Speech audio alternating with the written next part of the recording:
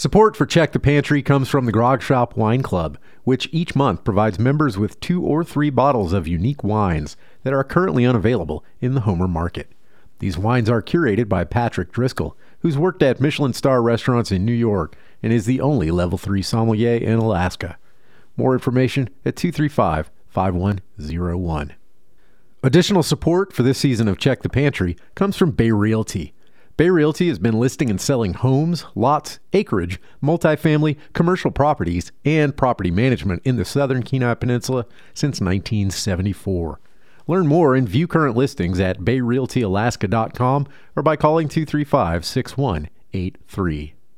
Blessed are the cheesemakers, according to Monty Python. So this week I'll be making my case for sainthood by tackling cheese curds, the key ingredient in the French-Canadian classic poutine. From KVBI in Homer, Alaska, my name's Jeff Lockwood, and it's time to Check the Pantry.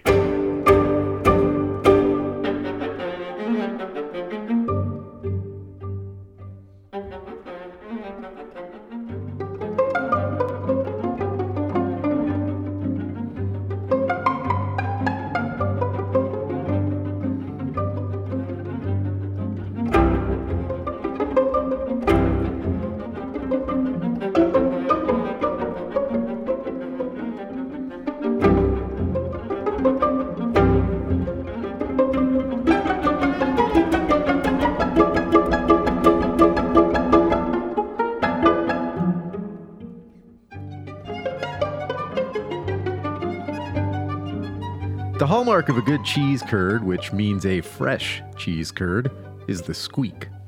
In some places, curds are actually called squeaky cheese. Cheese is at heart a method of preserving milk for days or for years by acidifying it and removing moisture, both of which factor into the squeak. Cheese curds squeak because freshly made, many of the proteins in the cheese form chains. The short chains link up to each other with calcium molecules into longer chains, and these long, strong chains give the curd its rubbery texture.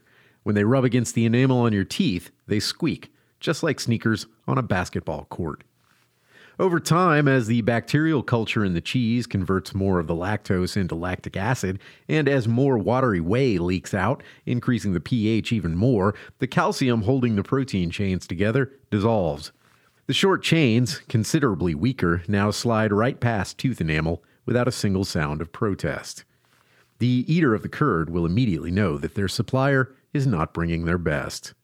Interestingly, freezing just after manufacture seems to arrest this process, probably by halting lactic acid production, and so squeaky cheese can be shipped from its twin homelands of Quebec and Wisconsin anywhere it is desired. And it is claimed that a short turn in the microwave will briefly strengthen the protein bonds again, returning the squeak to the curd, although the actual mechanism for how this happens is not certain. What is certain, though, is that if you live in Alaska and you can't wait for the cheese curds to be shipped to you, and the stores, which rarely have them in stock, are as usual out of them, and you want to make a proper poutine, you've got to take matters into your own hands. But if you live in Alaska, you're probably used to that.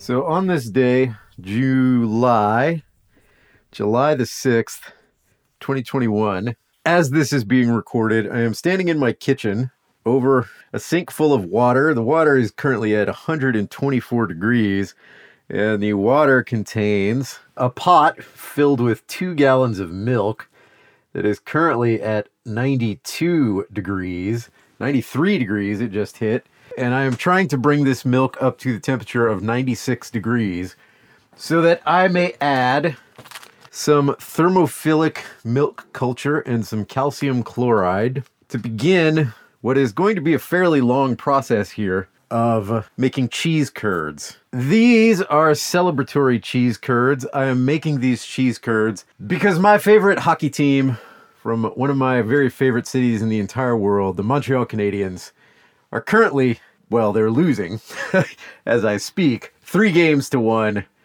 to the Tampa Bay Lightning after a very improbable run They are in the Stanley Cup Finals. Let's be honest, things are looking pretty grim for them, but they're alive, and that's all they need to be. By the time this show airs, they will either have been eliminated by losing one more game, or since this show is on a Sunday, and so it's possible that at the initial airing of this show, the series will be in doubt. And I believe, however, in the tradition of delusional sports fans everywhere, I'm going to do what I can to nudge the karma in their direction just a little bit by making some fresh cheese curds so that I may then make a fantastic representation of the classic Quebecois dish, poutine. In fact, I am just beginning to hit my 96 degrees. Yeah, I'm actually at 98.2. I'm at body temperature. So I'm adding my thermophilic cheese culture, which will proceed to ripen this milk. And I'm also adding 1/2 teaspoon of calcium chloride, which all the cheese people say you should use when you are using pasteurized milk, which I am, of course, using pasteurized milk. I'm just going to stir those in now. That has to ripen. The culture has to grow for about 30 minutes. My recipe says to start my timer and set it for 90 minutes. In a half hour, I have to add the rennet. No kidding, this is kind of a long process. So it's going to take me most of this first day to actually make the curds. For tomorrow, for game 5, then I can actually make my poutine. We're not going to hew entirely to tradition. It isn't going to be a brown gravy that goes on top of these fresh cheese curds. This is going to be, because, I mean, come on, I'm in Alaska, a smoked salmon poutine. And it's kind of a weird little riff on salmon chowder with the cheese curds standing in for the cream base of the chowder. So we're going to have some kind of a white sauce, but I haven't decided what it's going to be yet. And then cheese curds and little chunks of smoked salmon and some sort of a white sauce, all smothered on top of French fries. And this is going to be my minuscule contribution to what will hopefully become a miraculous comeback from being down 3-0 against by far the best team in the league and a team that is frankly outclassing them. We're just going to keep hoping here. So moving on, that's the background as to why I decided to spend an entire Check the Pantry making poutine. People will argue about authenticity in regard to this particular dish. And as far as I'm concerned, like, yeah, I mean, if you just say, okay, I'm going to have poutine, then it should be cheese curds, fresh cheese curds, brown gravy, French fries. That's like the basic version. That is the original. There's plenty of origin stories about where exactly in Quebec this particular dish came from. We know that this particular dish arose sometime in the 1950s, somewhere in Quebec, at a casse-croûte, which is what they call kind of like a diner or a greasy spoon. It's that kind of place. It's become a beloved dish, and you know, here in the U.S., we think of it as Canadian, but really the Quebecois are pretty insistent that it's theirs. In parts of Canada, you know, particularly if you've driven up the Alcan, you may have had poutine that did not have fresh cheese curds, but had things like mozzarella sometimes, or sometimes cheddar. You know, it's fine, but it's also not quite poutine. The cheese curds are kind of important to the whole texture of the dish. You know, they're soft. The really fresh ones squeak. And in fact, the dish is kind of an expression of the fact that for a lot of the early part of the 20th century, especially, like, the dairy industry in Quebec was huge. Cheddar cheese was the Canadian cheese for a long, long time. And so both in Ontario and in Quebec, there were tons of dairy farms. And still to this day, if you drive up and down the St. Lawrence River, there's small dairy farms everywhere. And Quebec is home to a lot of really fantastic cheese. They were making a lot of cheese, and the problem when you're making like an aged cheese like a cheddar, you wind up tying a lot of inventory up in or a lot of assets up in maintaining an inventory that's aging, because you have to age your cheese. So it's hard to grow past a certain point without finding a bigger market for your aged cheddar. It's a little bit like whenever you see a new distillery open up in the U.S., they want to make whiskey, but they can't make the whiskey until like 8 years down the road because it has to sit in barrels. So what they do is they sell a white liquor and they call it moonshine, or sometimes they'll call it vodka, and they'll sell that to get them over the hump while they're waiting for their main stuff to age. Well, fresh cheese curds are kind of the same idea. They're a product that you can turn over super fast. You can make them every day. You can keep that cash flow coming in while you're waiting for your more expensive, higher value product, your cheddar cheese, that's also easier to store and easier to deal with, but it's got to sit there for a while. So while you're waiting on that to mature, you can have a constant turnover of these cheese curds. And a cheese curd in its original Quebecois and famously also in Wisconsin, where the primary thing they do with them is deep fry them. It is actually, all it really is the start of the cheddar cheese process. Everything that happens for the next several hours, I'm basically going to be starting making cheddar cheese, except at the end of it, instead of putting it into a wheel or a block or whatever and sending it, and storing it in a cave for at least 60 to 90 days and probably longer, I'm just going to be eating it right away, smothered in gravy. The cheese curds, that sort of firmness that they have, the firmness, the squeakiness, the particular texture that they have is not the same as like a finished cheese.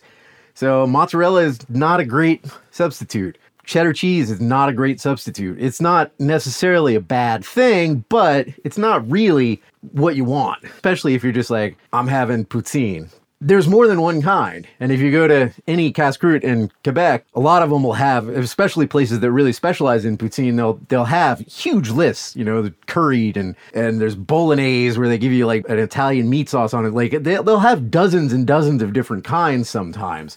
If they just call it poutine, then it'll just be cheese curds, gravy, French fries. But then if they call it something else and then add poutine at the end, then it's whatever the other stuff is piled on top of it. So do I want to call it smoked salmon chowder poutine? I don't know. Maybe I do.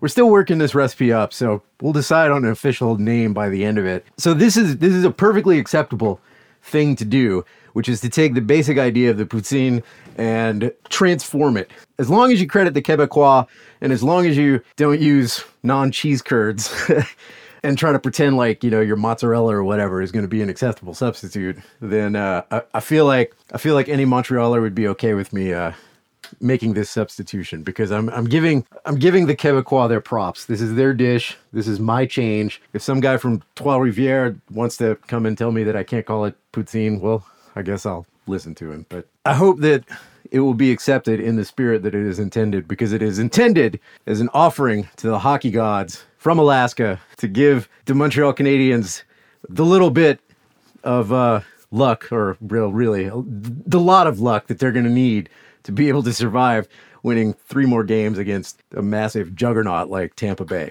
So I have just added my culture. I made a lot of farmer's cheese and I made a fair amount of ricotta. In fact, I think I made ricotta on the show at one point. But I used to make a lot of farmer's cheese, which is the only rennet cheese that I really have much experience with, because farmer's cheese is really easy. I typically would make mine I just use buttermilk and I'd leave it in the milk overnight with rennet. And then in the morning, come back in and it would have coagulated, it would have completely cultured, and then I just cut it and drain it and it's made. So there wasn't ever much that you had to do. And all we're doing right now is I've added the culture and we're ripening it. Now, this is a thermophilic culture. There's 2 kinds of cheese culture. Mesophilic and there's thermophilic. And mesophilic means middle loving and thermophilic means heat loving. And mesophilic cultures are designed to be used at slightly higher than room temperature. Thermophilic cultures are designed to be used closer to body temperature. And then I've got this calcium chloride, which is a little bottle. It's already in solution. And I just added a half a teaspoon to my 2 cups of milk. And that, like I said at the top, is designed just to help already homogenized and pasteurized milk to behave correctly. That's 15 minutes. I've got another 15 minutes to go before I add my rennet. So we'll talk about rennet and we'll talk about that step here shortly. Okay, my culture has been working for about a half hour now. I have a 1/4 cup of water here and 1/2 teaspoon of single strength animal rennet. Stir that and drop it into my milk. Give it a gentle stir. Get it nice and distributed. That is going to sit there and coagulate for somewhere in the neighborhood of 18 to 30 minutes, probably closer to 30.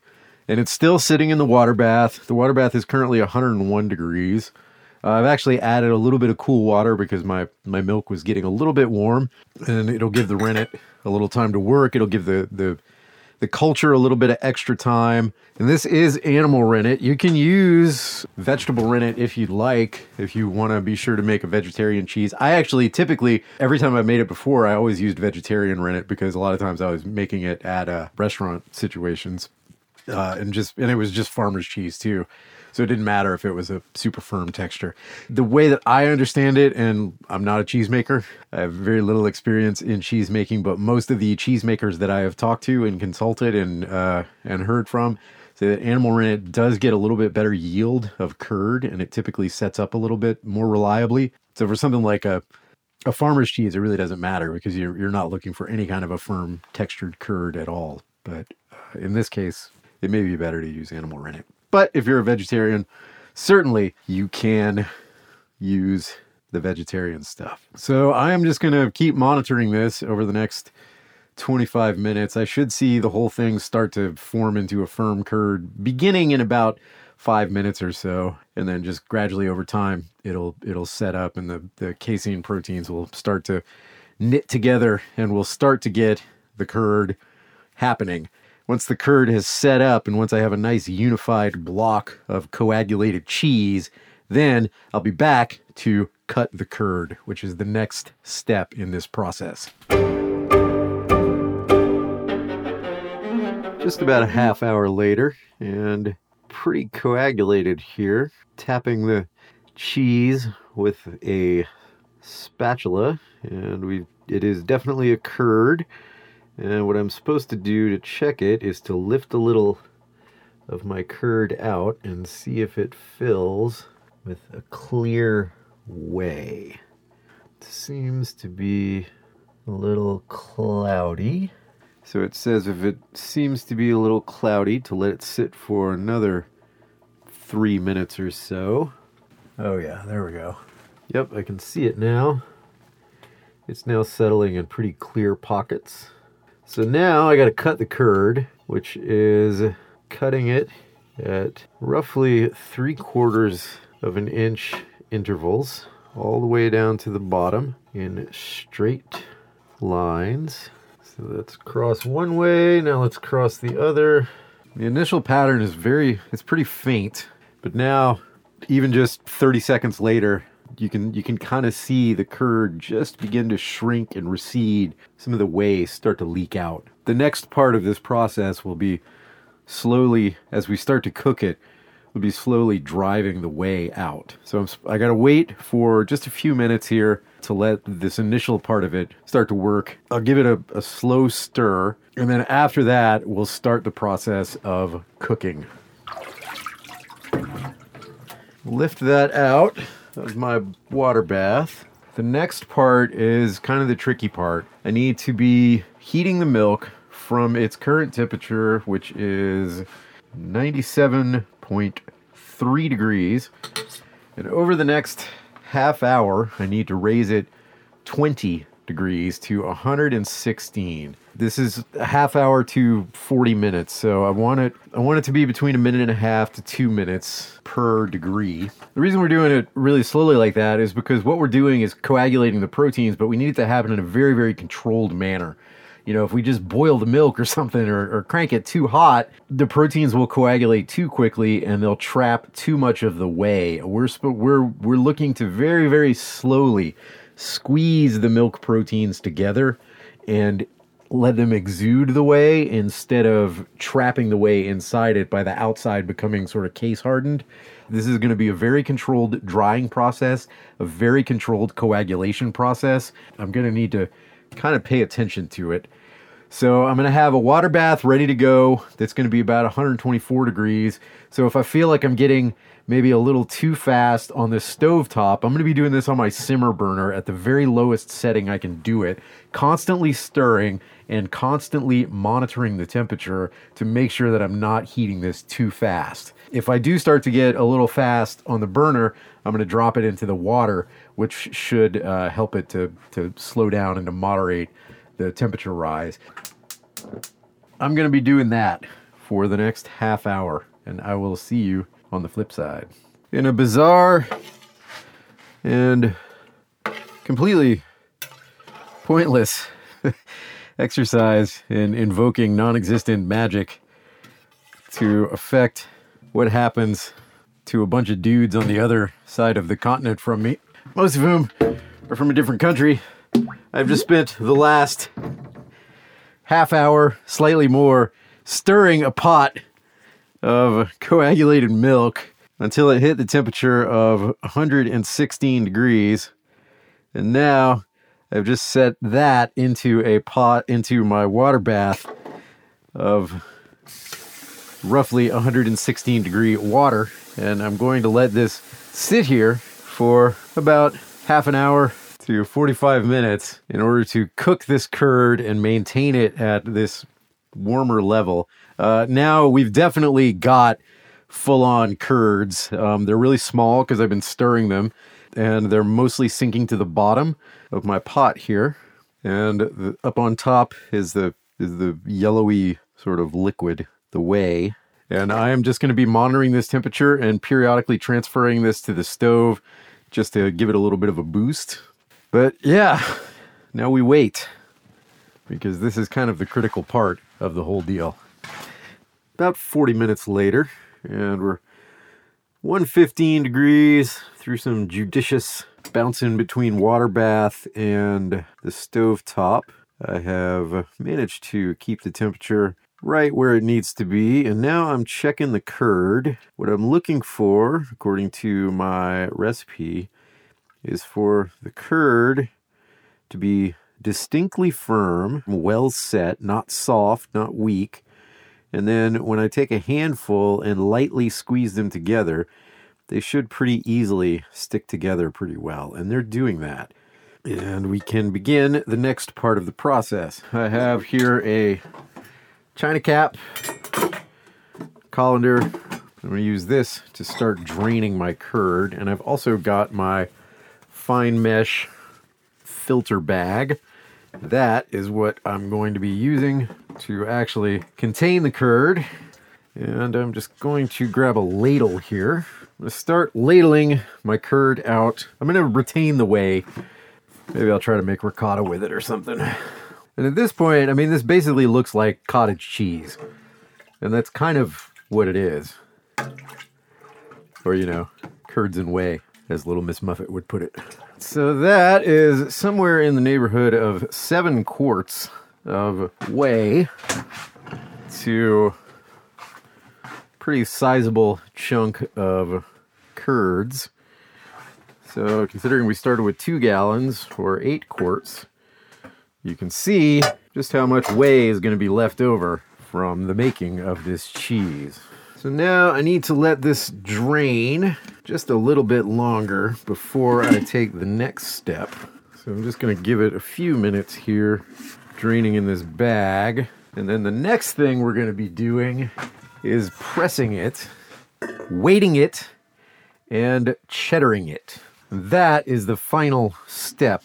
Once we're done with that, then we'll just salt it and we'll be ready. So I'm just kind of gently massaging it a little bit to drain out some more of this whey. And I've got a smaller colander. This is a bowl-shaped colander with a nice shape to it. A lot of straining, a lot of utensils going on here. That's just how it kind of goes. I'm going to set my bag in my colander in my bowl. I am now going to weight it. Oh, look at that. That is perfect. Got my tea kettle sits exactly on top of it, and it's filled with warm water, which is good because we want to keep this cooling very, very slowly. Because what's happening now is all of the lactose in my cheese, all of my milk sugars, is now going to finish its conversion into lactic acid, and the cheese is going to start to develop the characteristic tang that I want to have. And so that is what's taking place over the next probably a 2.5 hour process, where every half hour I'm going to come in and I'm going to do what's called cheddaring it. I'm going to cut it in half, restack the pieces, and then let it drain again. And then over the next couple of hours, the proteins will knit together in such a way that the texture will change and the acidity will increase. And as the acidity increases, that will ease back the culture. The bacteria won't work as much. They'll start to be inhibited. And then at the end, when I add the salt, that'll be the final thing that stops the action of the bacteria, so that now the cheese is sort of fully preserved. And, well, not quite, but we're attempting to increase the acidity of the cheese is what we're doing right now, which, as we all know, acidity is one of the most important factors in preservation. And preservation of milk is, after all, the main actual purpose of cheese. So I'm going to let this sit now for a half hour, and then I'm going to come back and start the cheddaring process.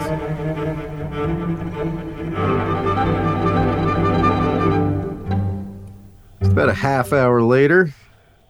Let's see what we got here for our first cheddaring process. So I've lost, I don't know, maybe a 3/4 of a cup of whey, and I'm going to dump that. I went ahead and I'm making ricotta out of the whey. So this is a really traditional ricotta of the kind that I've never actually made before. And really all I'm doing is bringing a pot of water, or not of water, bringing my pot of whey to 185 degrees and holding it there until the curds form. So I got to cut this curd. And oh wow, it's completely formed a nice and solid mass. And now I am to remove this mass. Oh yeah, it's firm. For real. Wow, it works, y'all. Isn't it nice when something you've never done and you theoretically know how to do works? It's still got a little bit of a crumbly texture for sure, but it's solid. It is springy. It's, you know, a little bouncy, a little rubbery almost. But what I'm supposed to do for this cheddaring process is to cut it and restack it so that different faces face each other. And I'm going to dump it back into my bag here, plop it down, and here we go again. And now we're going to let that drain for another 30 minutes. And then I'm going to come back and do the same thing. We're going to keep this cheddaring process rolling. Take a look here at cheddaring take 2. See where we're at. Getting pretty close on my ricotta too. I added some salt. We're almost to 185, which is where it's got to sit for a little while. But let's see what we got here. Oh yeah, we're totally knitting back together. Much firmer. So I'm going to go ahead and cut it in a different way this time. I'm going to cut it down the middle.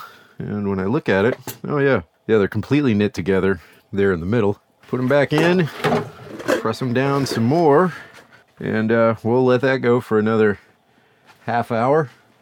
Okay, we are an hour and a half into this process. A little more whey. Come out, add that back into my ricotta, which is now generating not a huge amount of curds, but curds for sure. We'll definitely get some out of this. And now let's take a look at our cheese, which, yes, it is definitely knitting together. The cheddaring process is happening, and I guess I got to do it one more time at least, although I'm a little leery. Although I guess it doesn't really matter. Let's see. Let's take a look at and see what this looks like on the inside. So it's pretty crumbly still. What it's supposed to look like, ideally at the end, is it's supposed to have the texture of cooked chicken breast is what they're looking for, and we're still a little bit crumbly. It's a little more like, at this point, it's kind of like a firmer, rubberier feta. Nice flavor. We can definitely use a little more acidifying here. Cut it one more time. Do one more restack here. I'm going to have this whey. I feel like this whey is going to come into play in the sauce for my poutine, so I'm pretty excited about that. I got an idea. Who knows if it'll work. We got one or possibly 2 more intervals here, although I'm not certain. I don't think I should be cheddaring any further. I don't think you're supposed to do it much past an hour and a half, because then it doesn't have sufficient water anymore inside of it to help the proteins knit together. So that's going to be my last cheddaring. I'll still flip it the next time, but I'm not going to actually cut it anymore. And we'll come back in another half hour and see what we got. Half hour later, full 2 hours after the beginning of our cheddaring process. Considerably less whey draining out than before, which is unsurprising. Stack is now knitted together one more time. I'm supposed to be looking for, they always describe it as the texture of a cooked chicken breast, which actually is pretty close to what we're at here now. It's much less the texture of feta like it was before. It'll definitely kind of flake off. It's for sure tangier. I don't know if you can hear it, but I've definitely got some squeak happening. I'm kind of inclined to say this is that this is pretty good. I think we might be there. Full 2 hours in. I'm happy with that. Next thing we got to do is salt it. Well, we got to break it up into smaller curds, and these will be my final cheese curds, and then we'll salt it, and that will finish this process. Break it up into little chunks, dropping them into a bowl here. Not too small, not too large. Something that'll hold up well under a big pile of whatever sauce we come up with here. And I could cut these too into even pieces, but I mean, come on. It's homemade. I'm making homemade cheese curds. I want them to be all interesting textures and chunky and weird, and some of them will be really small and melt right into my sauce, and some of them will be big and be sort of soft on the outside, but still a little bit rubbery and squeaky on the inside. So it's gonna be a whole cornucopia of experience, of textural and flavor experiences in this poutine. Here's a fun little trivia piece. First time I went to Montreal, I was learning / brushing up on my very old French from when I was a kid in Louisiana, and we had to take it in school. It was pretty bad, and it's still pretty bad. I can read it, but I'm pretty bad at everything else. I can get by verbally. But anyway, so one of the things that I was doing before we went is I was reading one of the Montreal papers, La Presse. And they happen to have an article about the Prime Minister of Russia. Is he Prime Minister or is he President? I can't remember off the top of my head which one he is. Doesn't matter. But you know him, of course. And it still cracks me up because in Quebec newspapers, it's spelled Vladimir Putin. Whereas we would say Putin, Putin. It is the anglicization of the of his name. In Quebec, they spell it Poutine.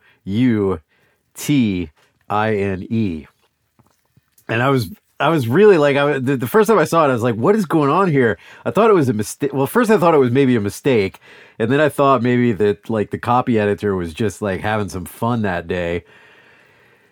And then I looked into it, and it turns out that Putin, if you pronounce it the way it's spelled in French, you get putain, which is slang, derogatory slang for a lady of the night. So I don't exactly know how they made the decision to avoid calling him Vladimir Streetwalker and decided instead to call him Vladimir pile of French fries with cheese curds and gravy. But frankly, I gotta say, it works for me. So I'm gonna add some salt here. 2% salt by weight of the curds, which will brine. It'll drain the brine out as you salt it. It'll suck some of the more of the whey out, and that will reduce your total salt in the actual curds themselves to 1.5% by weight. And what they say is with 2 gallons of milk, approximately 4 teaspoons of salt. So I'm going to start with that. And you're supposed to do it in 3 different parts. So the salting process now is going to take a few minutes. But at the end of it, these guys will be done. And we will have a big pile of fresh cheese curds that will squeak and that we can then use to make our smoked salmon poutine. I'm very excited. All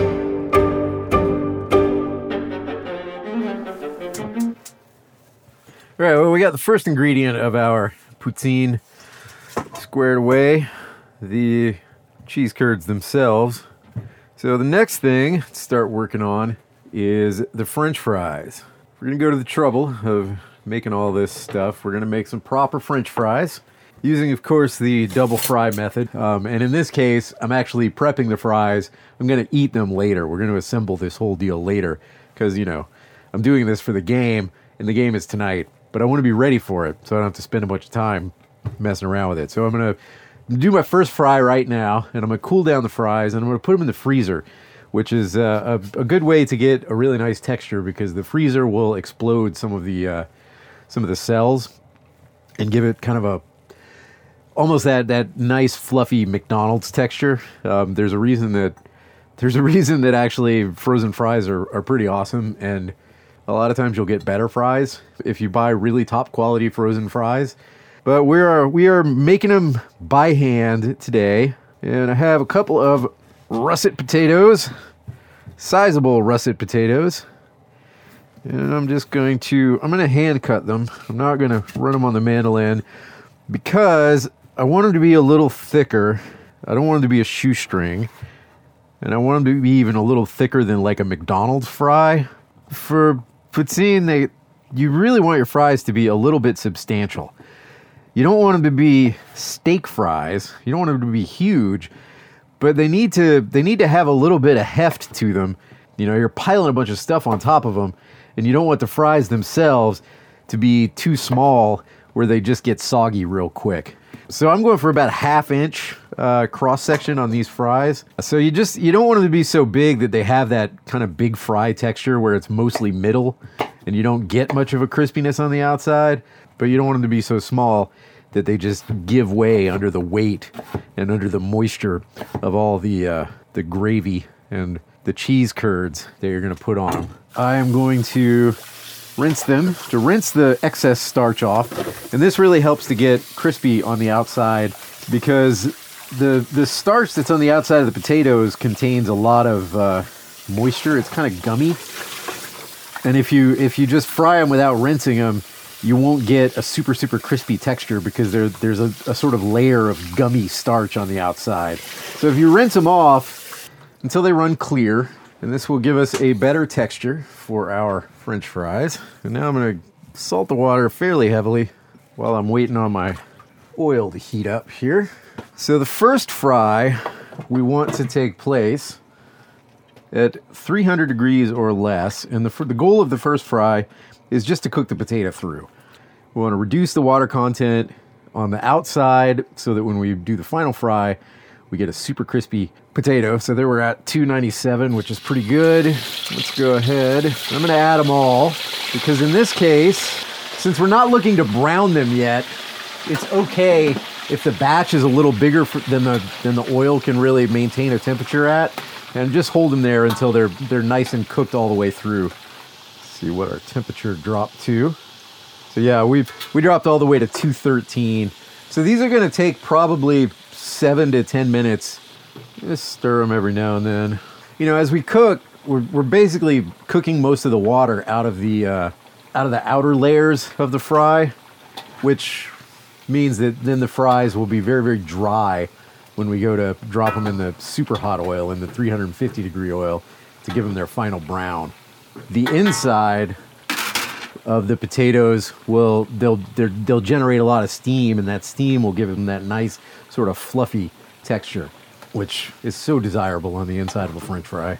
And I have seen French fry recipes where after the fry comes out, they'll coat them in potato starch, and that'll get even crispier and more kind of insane, which is fine.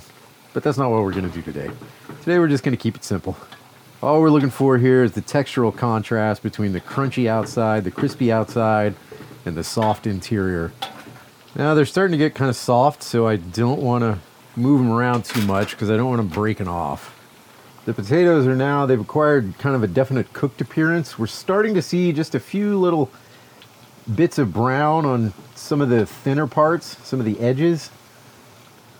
They're soft, but they've still got some firmness. Should be getting pretty close to maybe 250 right now. We're just about 240. They smell like cooked potatoes now. I think these guys are definitely cooked. Putting these guys all on a rack. I'm going to let them cool just at room temperature for a little bit. And then once they've kind of lost a lot of their initial heat, I am going to slip this thing into my freezer and let all these guys freeze, because it'll disrupt the starch networks on the inside so that they're super floofy and they're broken up, and we get that nice fluffy texture that'll really do a good job of absorbing the gravy, which the gravy is what we've got to make next. Well, we got the fries mostly finished. All the hard work's done. We got the cheese curds made.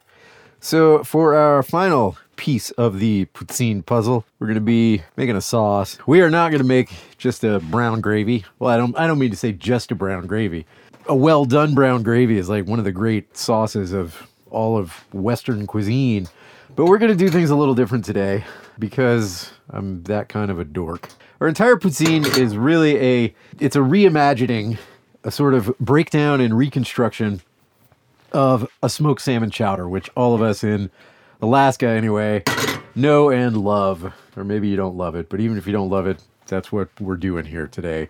So we've got the potatoes, which are of course a very important part of a chowder in the form of the fry.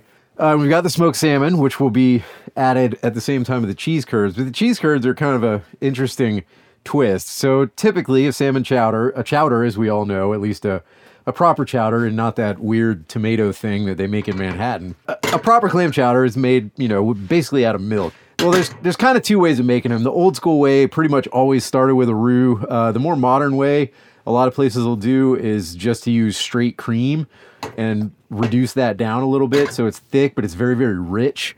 The old version made with a roux and milk can be a little bit blander, but it's also not so heavy. Like you can eat more of it, especially if you're eating it with like bread or something. It's a lot easier to kind of digest that style, as long as it's not like a really stodgy, thick, nasty consistency. So that's the style of chowder that we're kind of attempting to emulate here. So I don't want to use cream, and I actually don't really want to use milk because I already have a lot of milk fat and a lot of milk protein and a lot of milky flavor and feel in the form of my cheese curds. Okay, great, but I need some sort of liquid in the sauce. And before I was sitting down actually making the cheese curds, I was like, I could use bottled clam juice, or I could go through the trouble of making a fish stock, or I could just use water, or I could use wine, or I could use beer. And I was kicking around all these ideas. And then yesterday, as I'm pouring off this enormous quantity of slightly acidic, slightly tangy, slightly dairy, very creamy, interesting textured whey, I said, hey, why not make a whey bechamel? So that's what we're going to do. And I'm taking little tastes of it, and it's like clarified milk. It has like a milky, really delicious flavor, but it's acidified, so there's a tang to it, and the sweetness is very upfront, which is really, really interesting. It's not that often that you really get like the sweetness of milk hitting you right off the bat, but here in this way, it really is, because it was drained off, before all of the lactic acid bacteria had a chance to do their work, and then it was boiled not long after. Even though I added a little bit of acetic acid to it, a little vinegar, during the ricotta making process, it still has like this very forward, very appealing sweetness to it, which honestly I think is going to make a fantastic sauce. And I'm really excited about this. It's not often that I actually go, man, that's a cool idea, and feel like it actually is, but that definitely happened to me yesterday. So we're going to see what happens here. I got a quarter cup of butter, a half a stick of butter here. I just added a quarter cup of flour. I'm going to add just a pinch more because this is primarily a thickening roux. It's not just a flavoring roux. So I actually want this roux to do some work. And I'm not going to cook it for very long. I'm just going to cook this to where it's just blonde. So basically just 2 or 3 minutes for the raw taste of the flour to cook out. I've got some onions chopped, and I've got some celery chopped, and I've got some garlic chopped, which is going to serve as the predominant aromatic flavor base for my whey bechamel chowder sauce. Could go ahead and add my onions. That's just 1 onion chopped pretty fine. So give me a nice onion base. More salt. So I just dropped the celery in. Just sweating these so they're translucent. And I'm going to drop a few drops of Tabasco in there because I'm from Louisiana and I can't help it. A little bit of Worcestershire sauce because I'm from Louisiana and I can't help it. I put stuff in everything, including my chowder. But it's made out of fish, so it basically makes sense. And now I've got all my stuff together in a nice roux ball. And so now I'm just going to start adding my whey. And I'm just going to add it a little bit at a time until I end up with a sauce that's a little bit thinner than I want. And then I'm going to cook it for a while. And as it cooks, some of the water will cook out. The starch will completely hydrate inside the roux. And we will sooner or later get to the perfect consistency for this sauce. All right, let's let that cook for just a couple of minutes. Because a lot of the thickening happens pretty much right off the bat. Once it starts to come up to a simmer, and then only a small amount happens later. So you can pretty much get to where you want to be right off the bat. So I just added a pinch of cayenne because I love cayenne, especially in seafood things, and especially where there's some milk involved that would otherwise blunt flavors. Although, again, I really don't think that this sauce is going to blunt flavor at all. I think this sauce is really going to enliven the flavor because, like, we've taken the veil of the proteins and the milk fat and we've removed them and we put those into the cheese curds where we'll get the occasional, intense blast of that. And the rest of the liquid is just this kind of sweet, lightly acidic, quite beautiful, quite light, and very fresh tasting whey. So it shouldn't mask any flavors at all. That's the big thing with a bechamel in particular, is that if you aren't careful, it's really easy for it to become kind of stodgy and bland. And I don't think that is going to be an issue here. In fact, I'm going to take a quick little taste here. It's going to be a little raw tasting because it's kind of early, but it'll give us an idea of what we're going to move into. Ooh, that's lovely, actually. That's really lovely. It tastes a little bit like the greatest sausage gravy, for biscuits and gravy that you've ever had. It has kind of a similar flavor because there's a little thyme and a little bit of heat from the cayenne and the savoriness from the Worcestershire and the funk of the Tabasco. So a lot of those flavors are flavors that I would use in a white gravy, in a milk gravy for biscuits and gravy. But there's a clarity to it that I've never had there, where you can almost see what's happening inside of it, like a pane of glass, and you're looking through it. And it's actually, I'm kind of fascinated by this because it doesn't at all have that sort of dulling effect that a bechamel or a milk gravy can have. It's not heavy tasting. It's light. It looks, and it's kind of deceiving because you taste it and you're like, oh, it's milk gravy. But the way that it actually sits on your palate is fascinating. And I'm suddenly even more excited than I was when I started because I've never even considered something like this ever. And this is a really interesting technique for me. I'm going to let this bechamel cook for probably 20 minutes or so to make sure that the starch is fully hydrated, that the flavors are blended. I'm going to let it reduce just slightly so it'll have a nice, smooth, silky texture. It takes a little while when you're making a roux-based gravy or sauce to get the sort of ultimate silkiness. It just takes some time for the flour to absorb all the liquid. I'm gonna let this cook for a little while, and then I'm gonna come back. I'm gonna give my French fries the second time, and then it's gonna be time to assemble this very interesting little beast of poutine.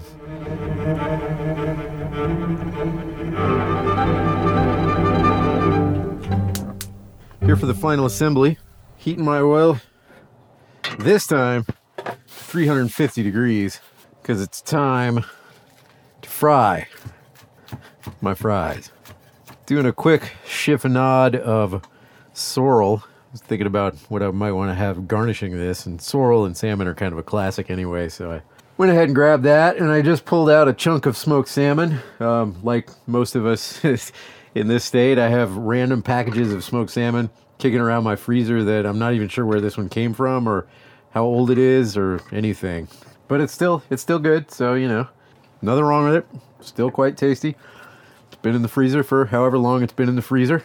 And now we just got to wait for this oil to heat up, and we'll be ready to go. Got to hurry up because we're getting pretty close to puck drop here. Game 5, Habs are down 3-1. Every game is a must-win, so hopefully the spirit of this lovingly handcrafted poutine makes it all the way to Tampa Bay, where they're playing right now, and somehow through the ether gives them that final little boost that they need to prevail tonight. But who knows? We'll know by next Sunday what happened. Grab myself a little handful of the fries. I'm just making one batch. The rest of my fries will stay in the freezer until I'm ready to use them.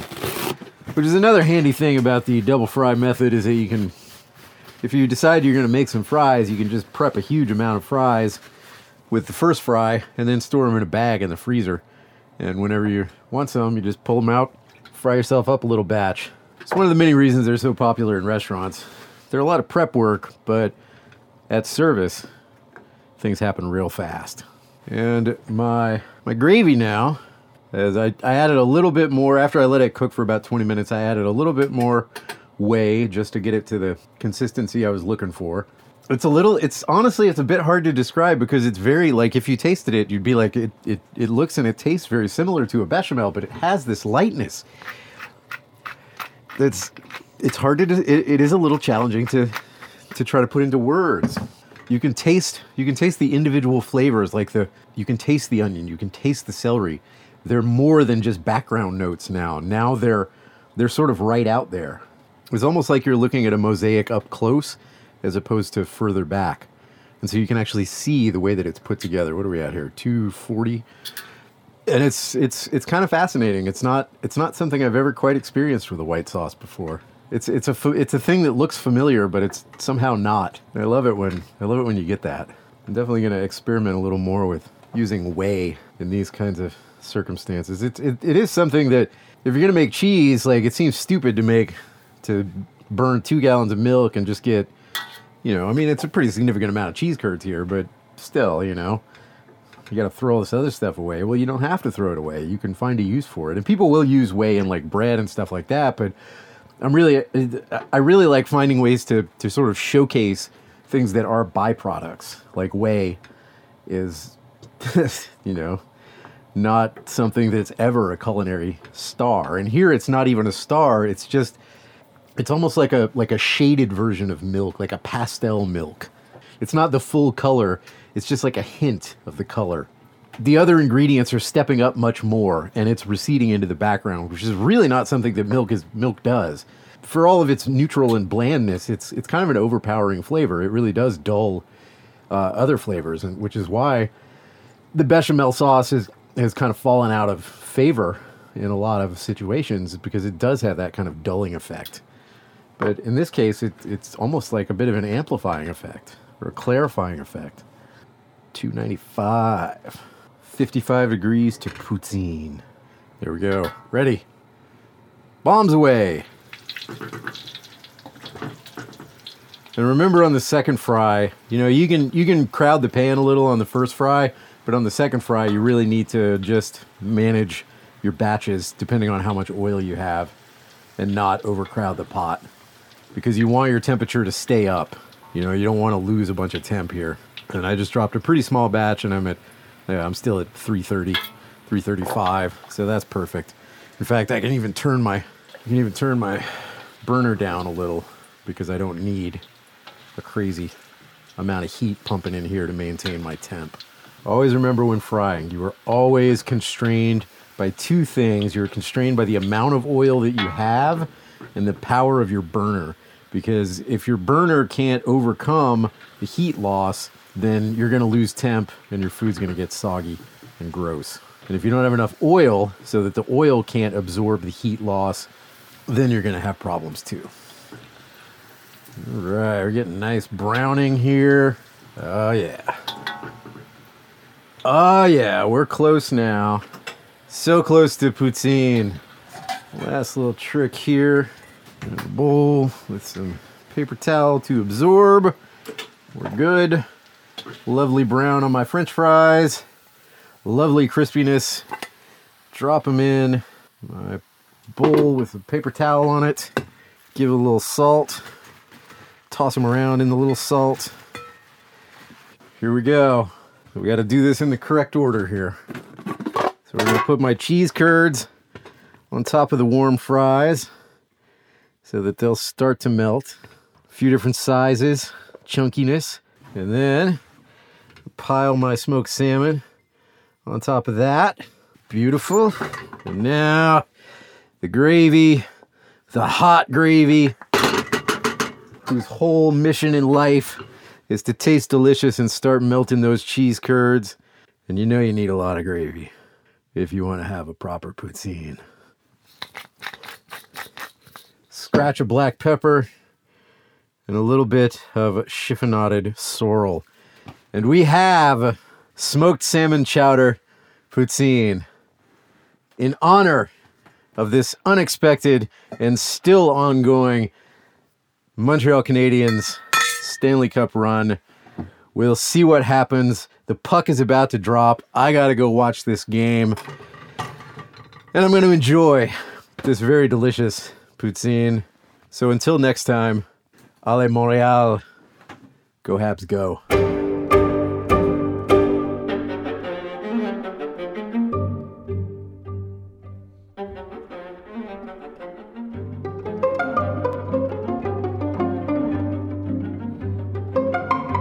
Check the Pantry is a production of KBBI AM 890 in Homer, Alaska. It's produced and hosted by Jeff Lockwood. The theme music is String Quartet Opus 10 Movement 2 by Claude Debussy, performed by Quatuor Ebain. This is the 4th episode of the first summer 2021 season of Check the Pantry. The poutine from this episode did not achieve its goal, as the Montreal Canadiens lost Game 5 and the Stanley Cup Finals. However, it was delicious.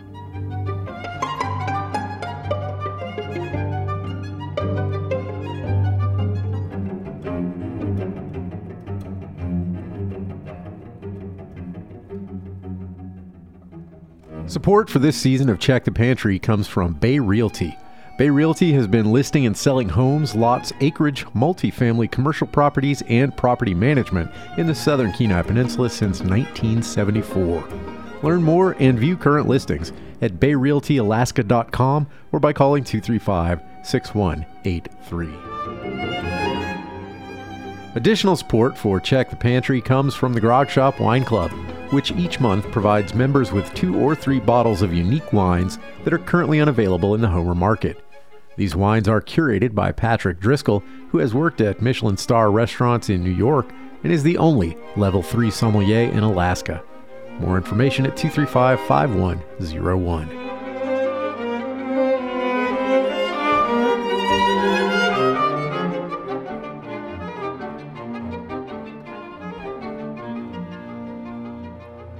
Your financial donation as a listener makes this and other KBBI programs possible.